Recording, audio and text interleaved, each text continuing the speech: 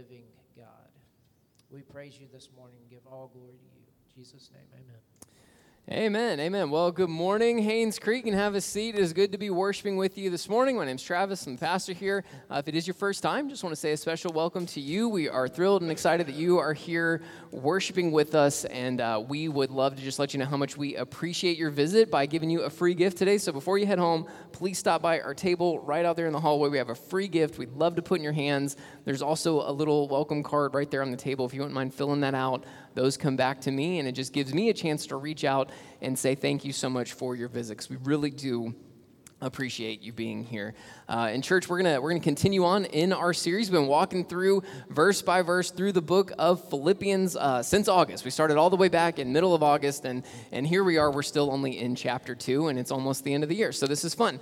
So we're gonna, as you can see there, we're gonna walk through verses 14 through 18 today. If you don't have a Bible, it's all good. We'll have the verses right here on the screen behind me, but also on that table in the hallway, we have Bibles on there. We would love for you to take that home as our gift to you. Those are for you. If you don't have a Bible, please grab that. Before we get started in that, though, I want to just share a couple of announcements that we have going on. One, we let you know last week we're going to have a special service on Christmas Eve. We do a Christmas Eve service every year, and this year it just happens to fall on a Sunday morning, which is really cool. So we're going to still gather on Sunday. We're going to gather at 10 a.m., but instead of a normal service, we are going to do a special Christmas Eve service where we celebrate the birth of Jesus, the whole reason why we have Christmas, what this whole time is all about. It's all about Jesus. So we're going to celebrate and worship Jesus on that morning. So we'd love for you to be here Christmas Eve, that Sunday morning, 10 a.m. It's also a great opportunity to invite people in your life that may not have a church home. People are typically more open to coming to church on a Christmas Eve than any other time throughout the year. So this is a great opportunity for us. And then also members of Haynes Creek, make sure, last week we let you know during our initial budget meeting last week that we're going to have another meeting on the 17th to continue discussing and answering questions about our 2024 proposed budget. And Lord willing, next week we will also vote on that budget. So members of Haynes Creek, make sure you're here for that next Sunday. That'll be fun time, right? Everybody loves talking about money and finances, so that'll be great. But members of Haynes Creek, make sure you're here for that next Sunday. I'm going to pray for us, and then we're going to jump in. If you guys would be praying for me and our family, my wife is home with 2 out of our 3 kids are sick, and we also still have our newborn foster baby with us. So be praying for my wife and our kids, and be praying for me this morning, because sleep has been infrequent at best this week. So let me pray for us, and we'll jump in. Jesus, thank you for this day, Lord. We thank you for this opportunity to gather together as your people gather together in worship of you, Jesus. So we pray over this time, Lord, let all that we say and do be honoring and glorifying to your name. Lord, I pray over this time as we open up your word, Jesus, would you teach us? Would you open up our hearts and our minds and our ears to hear from you, Lord? We don't need to hear from me. We don't need Travis's ideas, Lord. We want to hear from you in your spirit, Jesus. So would you teach us? Would you guide us? Would you mold us and shape us? Would you help us grow in our faith and our love and our knowledge of you as a result of your word today? And it's all these, we ask all this in your powerful name. Amen. Okay. So like I said, we're going to be jumping back in where we left off last week, Philippians chapter 2, starting in verse 14 today, and just kind of recap for those that may not have been here last week or may have already forgotten. I totally understand that, but last week we looked at verses 12 through 13, and we kind of said that starting in verse 12, Paul is starting to conclude this section in Philippians. So this section stretches all the way back to chapter 1, verse 27, and goes until chapter 2, verse 18, which we'll end today on. And it really, what people will tell you is this is kind of the center of Philippians. This is kind of the main part of Paul's message. So chapter 1 is a lot about Paul just kind of doing his introductory comments and kind of giving a life update. And then he'll kind of continue some of those thoughts in chapter 3 and chapter 4. But chapter 2, the end of chapter 2, or the end of chapter 1 and most of chapter 2 is really where Paul kind of gives out a lot of his typical things that we see from Paul, right? These commands that he gives, these calls for us to live and follow and live like Jesus and all that kind of stuff. We find that in this section. So starting in verse 12 last week, we see it starts out with the therefore, right? And we said, okay, well, that's Paul about to draw some conclusions based on what he said previously, right? When we look back at those previous verses, we see Paul saying things like, hey, live a life worthy of the gospel, right? Contend for the faith of the gospel. Live together in harmony with one another, in unity with one another. Be humble and look to not only to serve you, but look to serve other people, right? Don't live for your own selfish desires and ambitions, but look to the needs of others and serve one another. And then we had this long discussion about Jesus and all of who Jesus is and what Jesus done for us, and that we were to have the mind and the attitude and the mindset and the outlook of Jesus. So he says all of these things, and then he says, therefore, okay, based on that, here's what that looks like, right? Here's how we actually do those things. And in verses 12 through 13, we saw that part of how we do that, what we said, the language that we use is we are to live a life of continuous, grace-driven obedience, right? That we are, as believers, as followers of Jesus, those of us who claim the name of Christ, our lives are to be marked by obedience to Jesus and his word, to continually and always living out faithfulness to what he calls us to in his word, right? So that's part of it. And then we also see in verse 13 that we don't do that on our own, right? Like, that's the good news of the gospel. Jesus doesn't save us and then say, all right, good luck with life. Call me if you need me, and I might be busy, right? Like, no, that's not it. He says that he is the one who is working in us. He works in our hearts and our lives to make us more like him. He's the one that does the work, right? So we are to rely on him and his strength and his power in our lives. So that's verses 12 through 13, and he's going to continue those same kind of thoughts here in verses 14 through 18 as he kind of concludes this section. So let me read that for us, and we'll jump into what we have today. So starting in verse 14, he says, do everything without grumbling and arguing, so that you may be blameless and pure, children of God who are faultless in a crooked and perverted generation, among whom you shine like stars in the world, by holding firm to the word of life. Then I can boast in the day of Christ that I didn't run or labor for nothing. But even if I am poured out as a drink offering on the sacrificial service of your faith, I am glad and rejoice with all of you. In the same way, you should also be glad and rejoice with me. Okay, so it kind of, as we read that, maybe you're kind of picking up on this, like, it kind of seems like Paul's just throwing out a bunch of stuff, right? He kind of seems to be all over the place. He's talking about grumbling and arguing, and then he's talking about, stars and what's up with that, and the word of life and rejoicing, like, what's going on? It seems like he's just dumping a lot of thoughts here in these verses, but they are, it kind of seems like he's all over the place, but it's all connected. And what he's doing here is he's giving us direct implications for what it means to work out our own salvation, right? To live that obedient life that we saw last week. Here are some direct implications of what that should look like. So these are not just kind of disconnected thoughts. These are not kind of, minor issues like, oh, well, if you have time, consider these things, or, if you do this, great. If not, no big deal, right? No, like, these are direct implications of walking in obedience to Jesus. So what Paul would say is what he's listing out here in verses 14 through 18, if we are not doing that, if we are not following Jesus in these areas, then we cannot claim to be walking in obedience to him, right? Like, these things are all connected. So that's what Paul's doing. He's continuing to give us how to follow Jesus, how to walk with him, how to live for him in this world that we find ourselves. So we're going to just kind of walk through these thought by thought, verse by verse. Paul, in this passage, gives us 5 things to consider, right? So 5 things. If you're taking notes, we're going to walk through these 5 big ideas from Paul here. So if you're taking notes, number one, he says, the first thing, do not grumble or argue. Do not grumble or argue. Look again at verse 14. He says, do everything without grumbling and arguing. So do everything. And that everything means everything, right? It means everything. And do everything, that's written as a command. Paul is commanding us to do everything without grumbling and arguing. So doing everything, every aspect of our lives, from the moment we wake up to the moment we go to bed, right? When you go to work, when you go out into your community, when you're running errands, when you're dealing with your spouse, when you're dealing with your kids, like, everything that you do, literally everything, every moment of your day is to be lived out without grumbling and arguing. So let's talk about what he means when he says that. That word grumbling could also be translated muttering or murmuring or complaining. And it kind of points to this idea that it's not always necessarily out in the open, but it kind of also gives this picture of like secret complaining, kind of like just making comments under your breath that only you in your heart knows about, or just straight up gossiping behind people's backs. Like that's kind of the word picture here, is that when he says don't grumble, what he's saying there is don't complain, don't gossip, don't talk about people behind their backs. Stop doing that, right? Like that's what that word grumble means.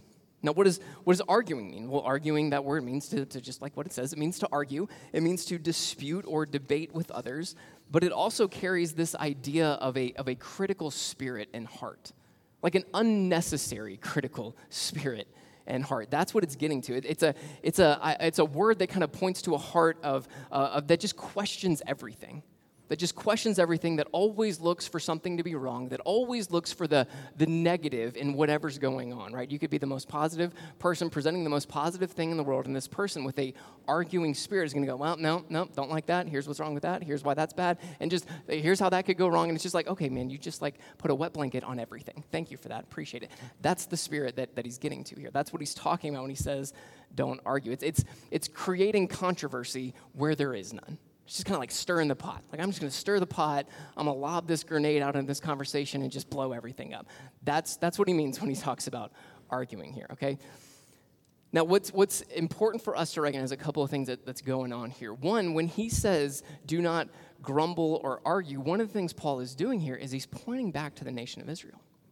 He's pointing back to the nation of Israel because when we study the history of Israel in the Old Testament, one of the things we constantly see is this kind of spirit. It's this kind of attitude. It's a grumbling. It's a complaining. It's an arguing towards God and those that he appoints as leaders. And we see this especially with the Exodus narrative. So I'm going to read a passage for us. I'm going to kind of just remind you, when we read the Old Testament, what we see is God sets the people free from Egypt, right? That's the whole Pharaoh, let my people go, the 10 plagues, that whole kind of thing, walking across the Red Sea on dry land. So he does all that to bring them to the promised land, the land that he has promised to his people. And to get there, they kind of have to walk through this wilderness, right? Like this patch of nothing and nowhere, and there's not a lot of food, there's not a lot of water, it's not a pretty scenic drive, right? Like it's not an easy trip. It's not a beautiful route to go on, not a great road trip. So that's where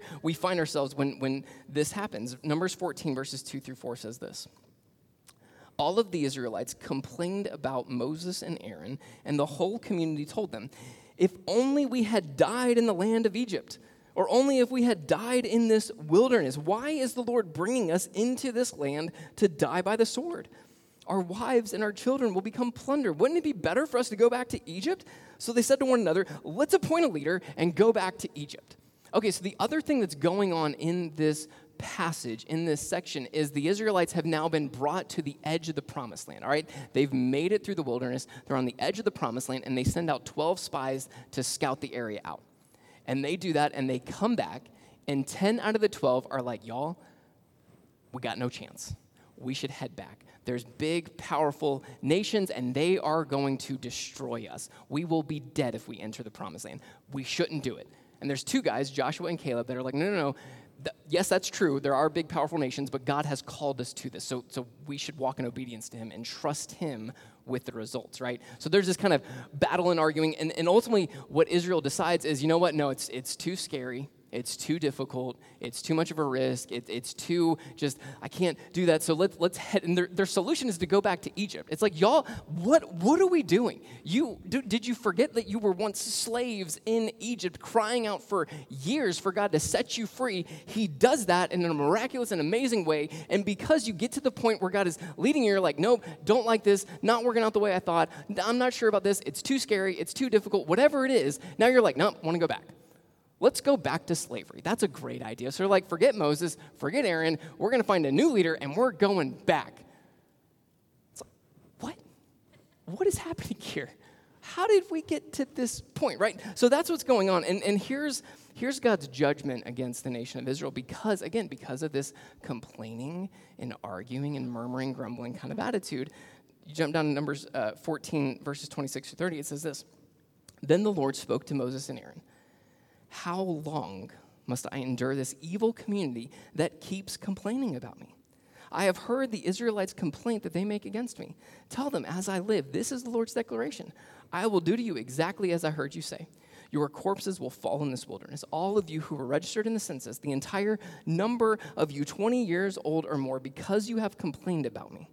I swear that none of you will enter the land I promised to settle you in except Caleb, son of Jephunneh, and Joshua, son of Nun. So God makes this judgment on the nation of Israel that everybody 20 years old and older is not entering the promised land. And this is going to mark a period of the Israelites just wandering around in the wilderness for 38 years while this generation dies off. And what's the charge against them? Complaining. This grumbling and arguing kind of attitude. That's their big sin. That's their big issue that God calls out and makes a point to say, y'all got to stop this. This is not how my people is supposed to live. And Paul carries that idea into the New Testament. And when he says here, do everything without grumbling or complaining, what he's saying here is, hey, don't live like the ancient Israelites. Don't follow their pattern in this. Don't live a life that is grumbling and complaining and arguing and critical for no reason. Don't live that way. That's not how God wants. And also, that's just miserable, right? Like if you're around people that are just complaining about everything and grumble about everything and dissatisfied with everything, it's like, man, you're just kind of a bummer, right? You're kind of a bummer to be around. Like, that's miserable for you. It's miserable for the people in your lives. And God's like, no, that's not how I want you to live, right? That's not what he wants for us. So that's what Paul is getting at here. Don't grumble. Don't complain. Don't argue. Don't have a critical spirit just for the sake of having a critical spirit. And look, if we're honest with ourselves, we can all feel that sometimes, right?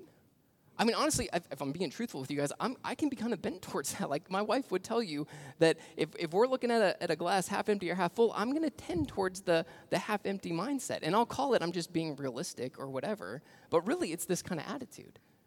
It's this grumbling or complaining. It's choosing to see the negative instead of the positive. It's choosing to see the difficult instead of what the Lord is doing. Like, that's the critical spirit that Paul's addressing here in our lives.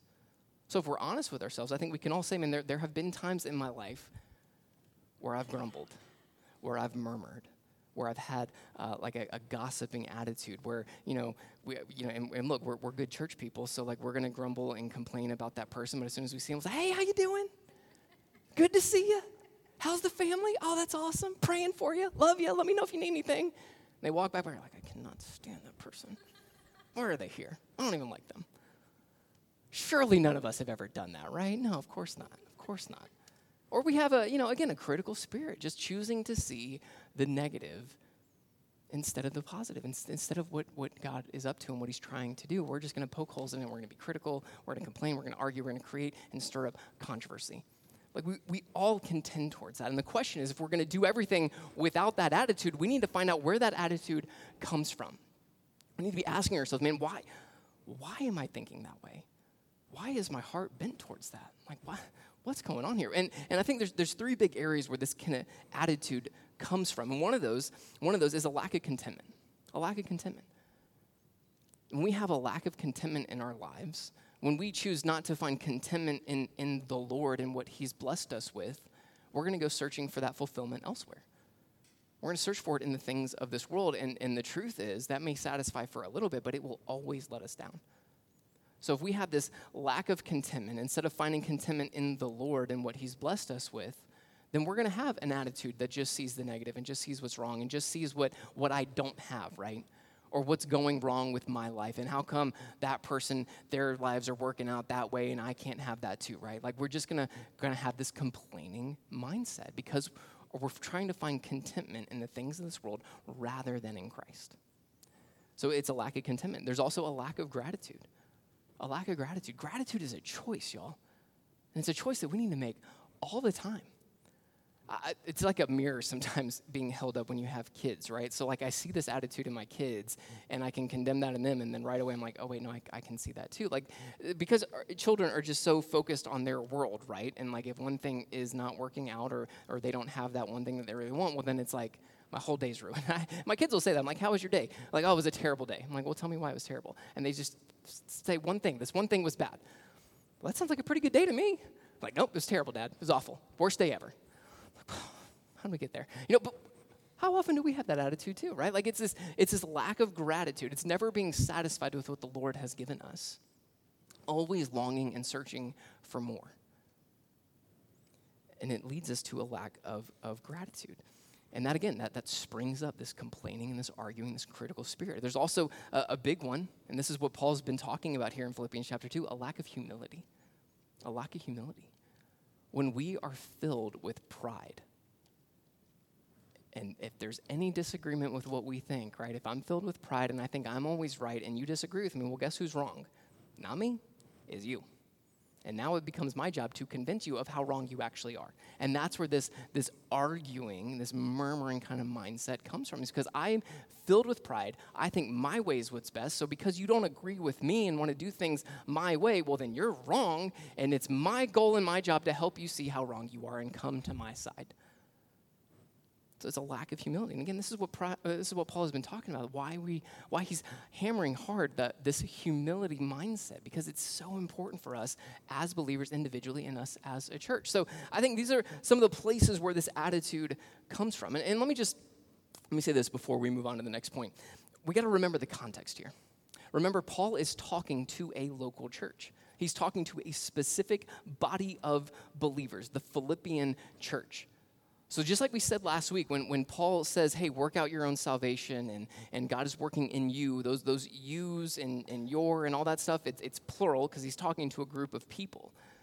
Our sanctification, our walking with Jesus is not just us as individuals, it is a communal aspect to it, right? We do this together as believers, we do this together as the church. So when he says, don't complain and argue, he's talking about it as a church. Your church should not be grumbling and arguing. That should not be the spirit, that should not be the culture that we have inside the church. It should be the exact opposite, right? Like that's what Paul is talking about here. And the reason he's bringing it up is because there's a good chance that the Philippians were struggling with this.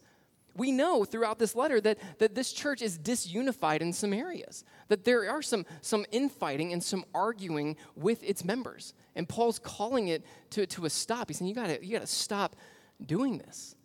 So just like the nation of Israel, who was complaining and arguing with God and God's leaders, Moses and Aaron, most likely the Philippians are kind of doing the same thing. They're arguing with God, they're complaining to God, and they're complaining to, the pastor, elders, leaders, deacons in this local church. And Paul is calling them to stop that.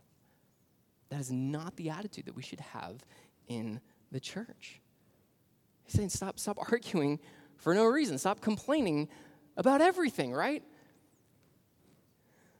Makes me wonder that maybe every church should read these verses before we do a business meeting. But, that's another thought. I'll keep praying about that. But, let me just say this too, because this is where the emails and this is where the murmuring can get started. Here's what this doesn't mean. This doesn't mean you can't ever ask a question, okay? This doesn't mean that you can't ever raise a concern. You absolutely should, okay? Because I've been in churches where if you did point out an opposing view, you were labeled as being negative and dissension and disunity and all that kind of stuff. That's not what this is saying. We're not saying that you can't ever ask a question. We're not saying that you can't ever raise a concern. We're not saying that you can't ever disagree. But what this passage is reminding us of is we need to check our hearts first. We need to check our hearts first. Where's that question coming from? Where's that point of disagreement or concern or whatever that we have? Is there actually concern, or are you just creating controversy where there is none? Is there an actual question? Are you actually trying to accomplish the good of the church, or just, kind of get your way? Like we all need to be asking ourselves those questions. So it's not that we can't ever ask questions. It's not that we can't ever raise a concern. We should, and I encourage you to, and I want you to do that here. But we all need to be checking our hearts as we do that. So that's what Paul is getting at here. All right, let me move on to the next point before I get myself in trouble here. So number two. Second thing he says is we are to shine like stars. Shine like stars. Let's look at verse 15. So he continues this, do everything without grumbling and arguing, so that you may be blameless and pure, children of God who are faultless in a crooked and perverted generation, among whom you shine like stars in the world. I mean, I love the language that Paul uses here.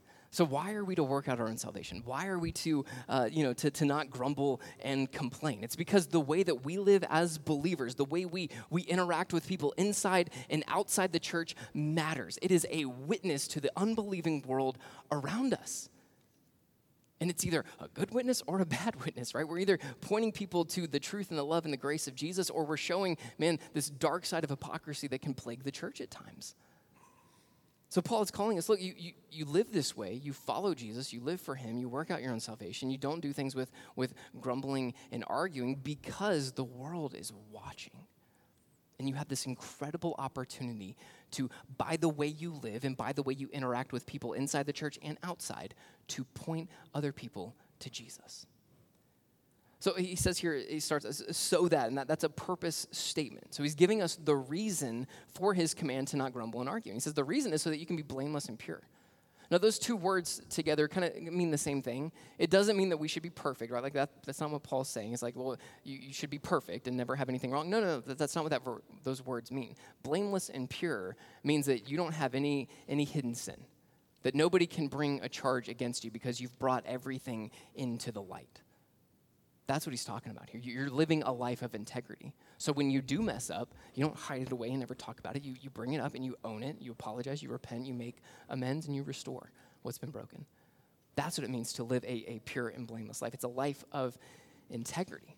And he kind of hammers the same thing again when he says that we're to be children of God who are faultless. That the word faultless means the same thing.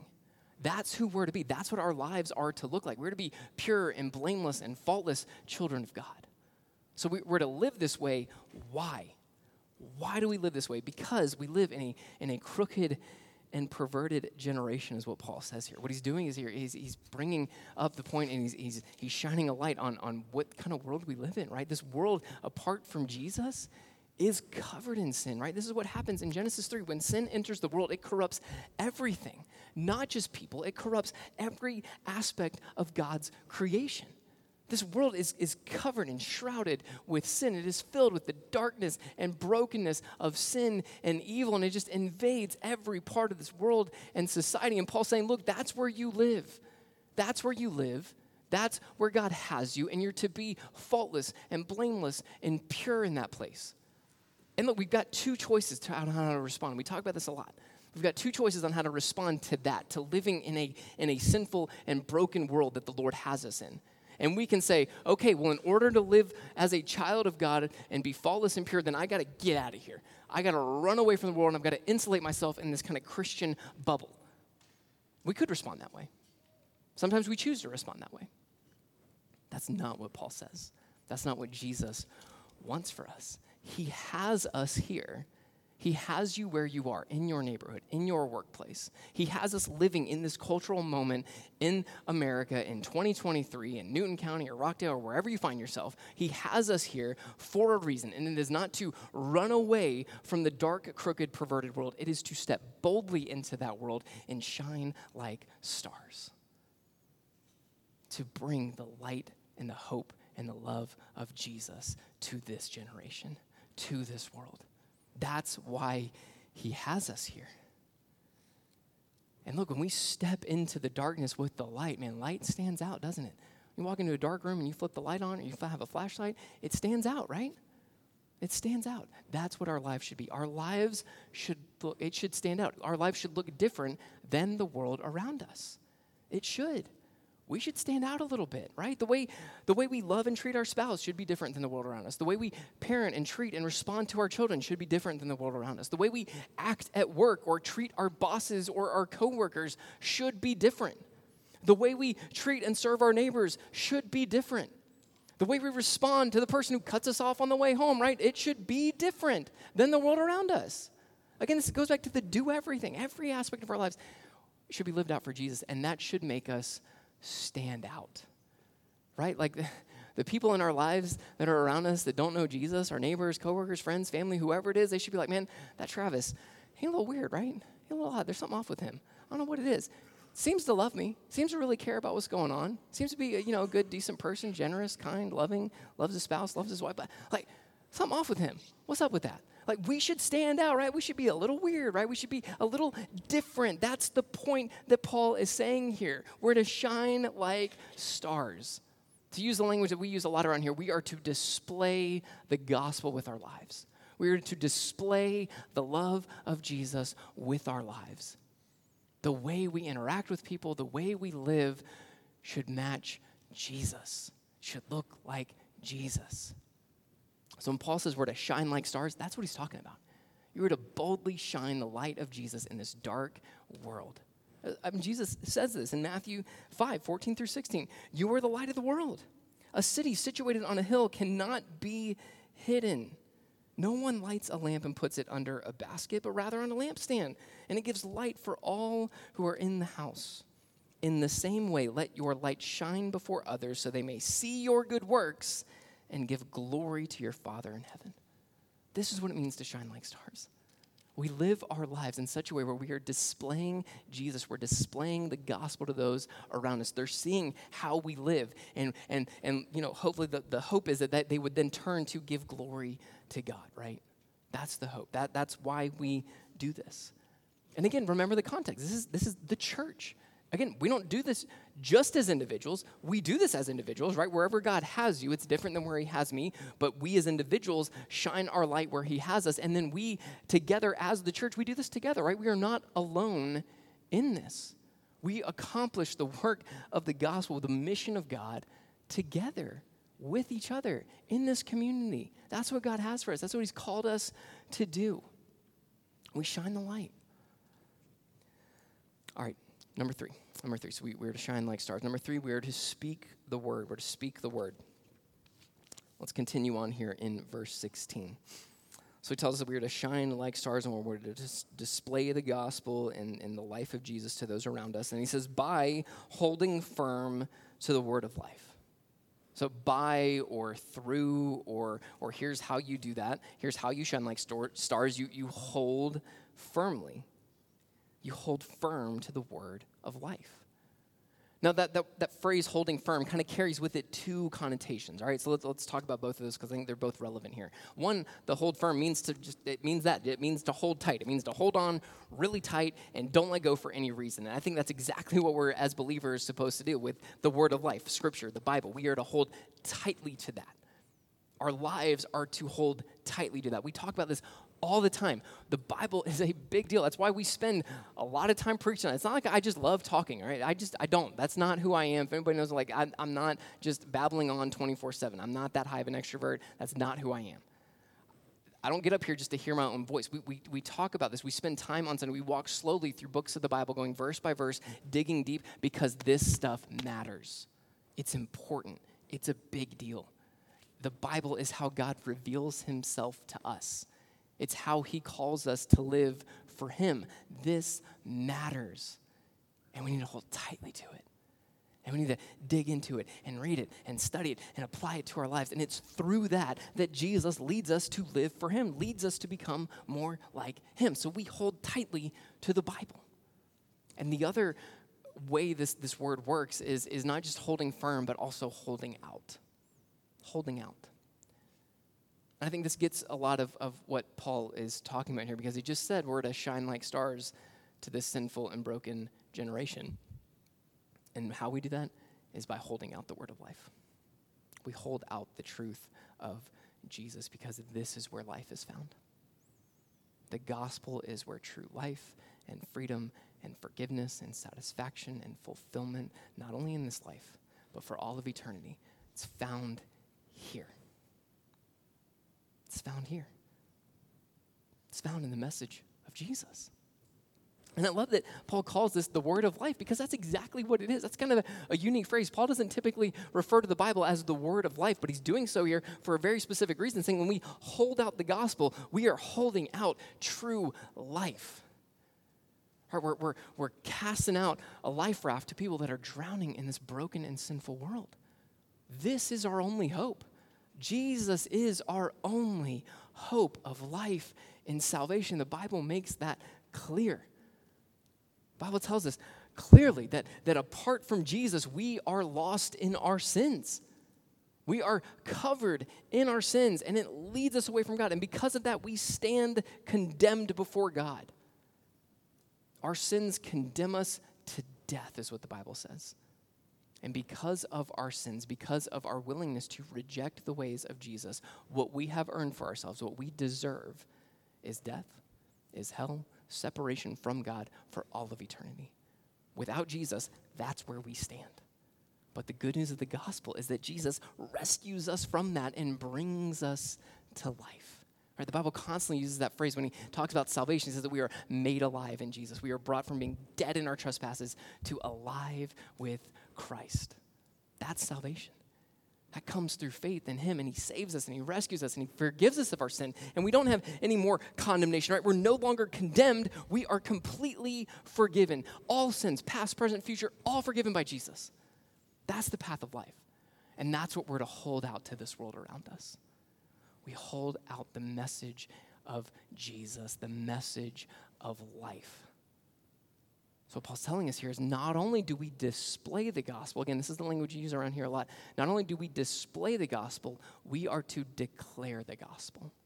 We are to use our words to point people to Jesus.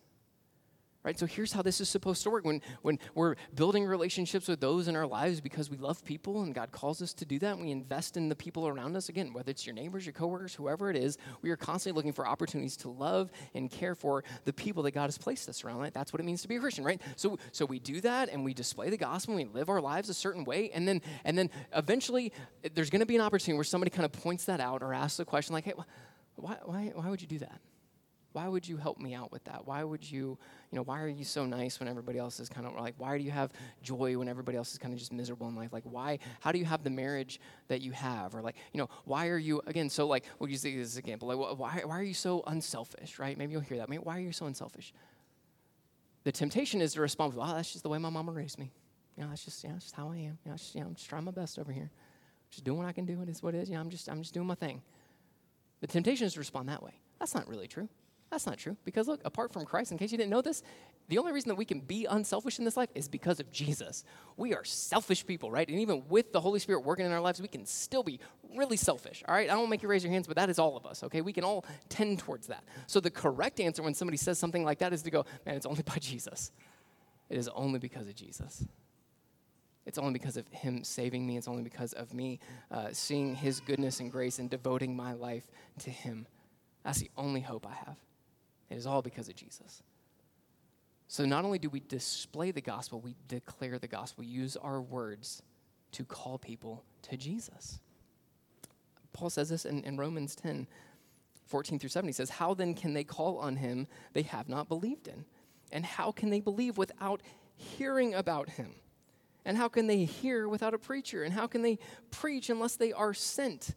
As it is written, how beautiful are the feet of those who bring good news. But not all obeyed the gospel, for Isaiah says, Lord, who has believed our message? So faith comes from what is heard, and what is heard comes through the message about Christ. People have to hear about Jesus. It's not enough for us to display the gospel. We have to declare the gospel, church.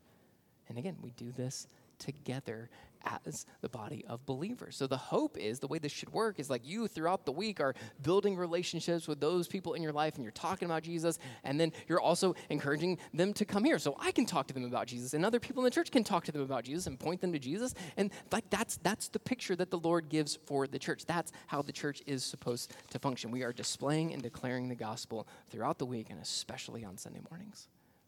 That's what we're called to do. All right, number four. Next thing Paul says is we are to serve one another. We're to serve one another. Let's look at verses 16 through 17. We are to serve one another. He says this, so by holding firm to the word of life, then I can boast in the day of Christ that I didn't run or labor for nothing or in vain, some of your translations might say. But even if I am poured out as a drink offering on the sacrificial service of your faith, I am glad and rejoice with all of you. So Paul refers to his ministry here as a sacrificial service to their faith. And I love that he refers to that, man, like that. And that's exactly what Paul does. And that's exactly who Paul is, right? When we look at Paul's life, when we study his letters, when we study who he is and what he's been doing, it's a perfect picture of how you are to live in service to one another, like giving your lives for the gospel and the service of people around you. Like Paul does that and lives that out. And Paul just spent verses 6 through 11 telling us that that's what Jesus did too, right? When Jesus leaves the glory and the riches of heaven, what does he do? He comes here to live as a servant, to serve us by giving his life on the cross. So Paul lives this out. Jesus lives it out. And what Paul is saying here to the Philippians is this is how y'all are to live too. Our lives should be marked with sacrificial service to God and one another. We're to serve one another. We're to do it within the church. Again, that's the context, right? We are to serve within the church. So if you're here and you're not currently serving, I would love to invite you to serve. And we've got no shortage of needs here. We always need more volunteers in kids ministry. We always need more help setting up and tearing down and all of those things. Like this is what the church is supposed to do. This is part of how the church is to function, is by serving one another, right? When we talk about stewardship of giving of our time, talent, and treasure, one of the primary places we do that is within the local church. Within the local church. So if we are not serving one another inside the church, we're missing out on a key part of our discipleship. Again, these are all implications of following in obedience to Jesus, of living for Jesus. So we are to serve one another in the church, and we're also to serve one another outside the church, right? Serving is not just something we do on Sundays. It's not just something we do at church events, right? Our lives should be marked with service. We should constantly be working and looking for opportunities to serve other people, to care for one another, to love those around us, right? There's no shortage of opportunities as we get to know people, as we build relationships. We will find the Lord will drop opportunities in our lap for us to respond to in sacrificial service. Like, that's awesome. Like, that is an incredible part. That shouldn't be looked at as a burden, like, oh, man, I got to rearrange my schedule. I got to help this person. No, like, that's awesome. We should step into that with joy because that's what God has called us to. That's an awesome opportunity.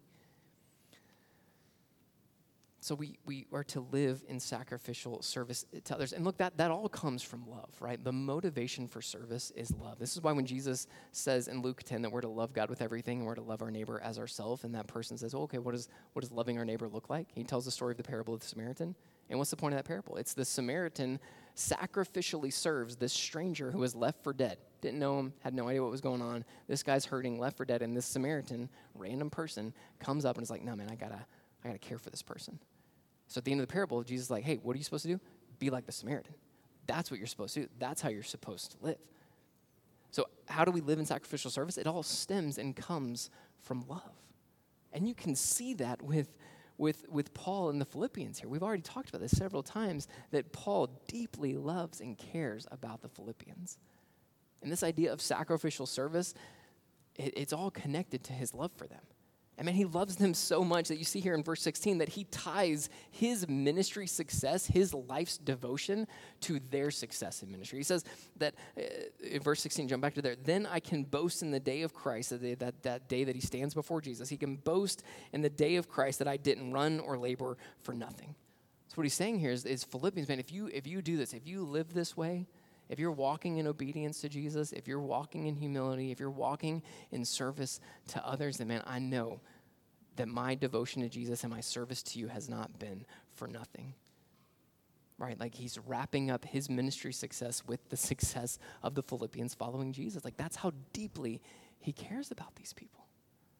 That's how deeply he loves and cares for them. And he says that his boast or his glory, meaning that what will cause him to rejoice all the more in the name of Christ, is to see the Philippians living the way that he's calling them to right here in this passage. And that's how we should look at others too. We should look at others with the love of Jesus and the service of Jesus. So we are to serve one another. And then number 5, and we'll end here for the day. Number 5, the last thing, is we are to share the joy. Share the joy. Look at verses 17 through 18. We are to share the joy. But even if I am poured out as a drink offering on the sacrificial service of your faith, I am glad and rejoice with all of you. In the same way, you should also be glad and rejoice with me. Now, if you've been following along here, you know this is not the first time that Paul has referenced his joy and referenced rejoicing in the Lord. This is one of the key themes of the book of Philippians, that we can have joy in Christ no matter what's going on, right? Because we need to remember the context. What's the context of Philippians? Paul is sitting in prison. He's arrested and he's been in prison for years for no reason. Completely innocent of all the charges against him, but he's still in prison. And now he's in Rome awaiting his trial before Caesar, the most powerful person in the world. And if he's having a bad day or doesn't like what Paul says when he has his trial, he could snap his fingers and boom, Paul's dead. Just like that. That's Paul's fate. That's where he's sitting right now in his life. And what's he saying? That he has joy? That he can rejoice? And it's like, what? How can you rejoice in that type of environment, in that setting, when supposedly, and looking from it from the outside in, like everything in your life has gone wrong? Like you set out your life to give to the people the gospel and to live in service of other people, and it's landed you in prison for no reason. And you can rejoice in that? What? What's going on? That's crazy, right? But that's the joy in the Lord. We can have joy in the Lord regardless of our circumstances. Too often we let our circumstances dictate our joy. That's not how the Bible pictures it. That's not what the Bible calls us to here. So Paul says that he is rejoicing, and then he invites the Philippians to rejoice as well. He says here at the end in verse 18, he says, in the same way you should also be glad and rejoice with me. That's written as a command. He is commanding them to rejoice and have joy. And church, this reminds us that we are to be joyful people. If we claim to follow Jesus, if we have put our faith in him, we should be filled with joy. And right here what we're being told is that joy is a choice. It's a choice that we make. It's not something that is dependent or dictated by our circumstances or what's going on in our lives. It is a choice that we make no matter what's going on, no matter the circumstances.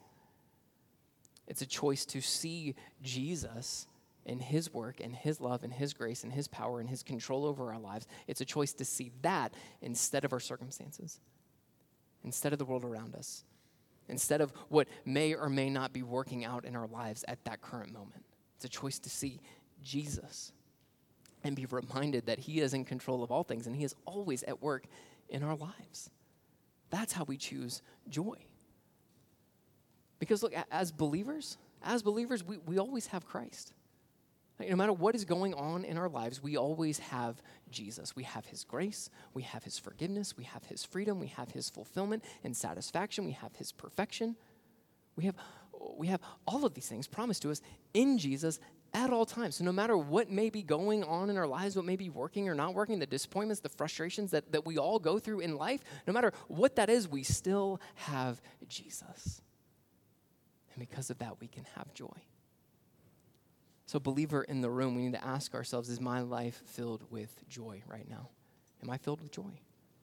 Or am I filled with pride? Am I filled with anger, disappointment, discontentment, frustration? Am I filled with shame and guilt? Am I filled with that critical spirit, that grumbling and that arguing that Paul has already talked about? What am I filled with? Because we are to be filled with joy.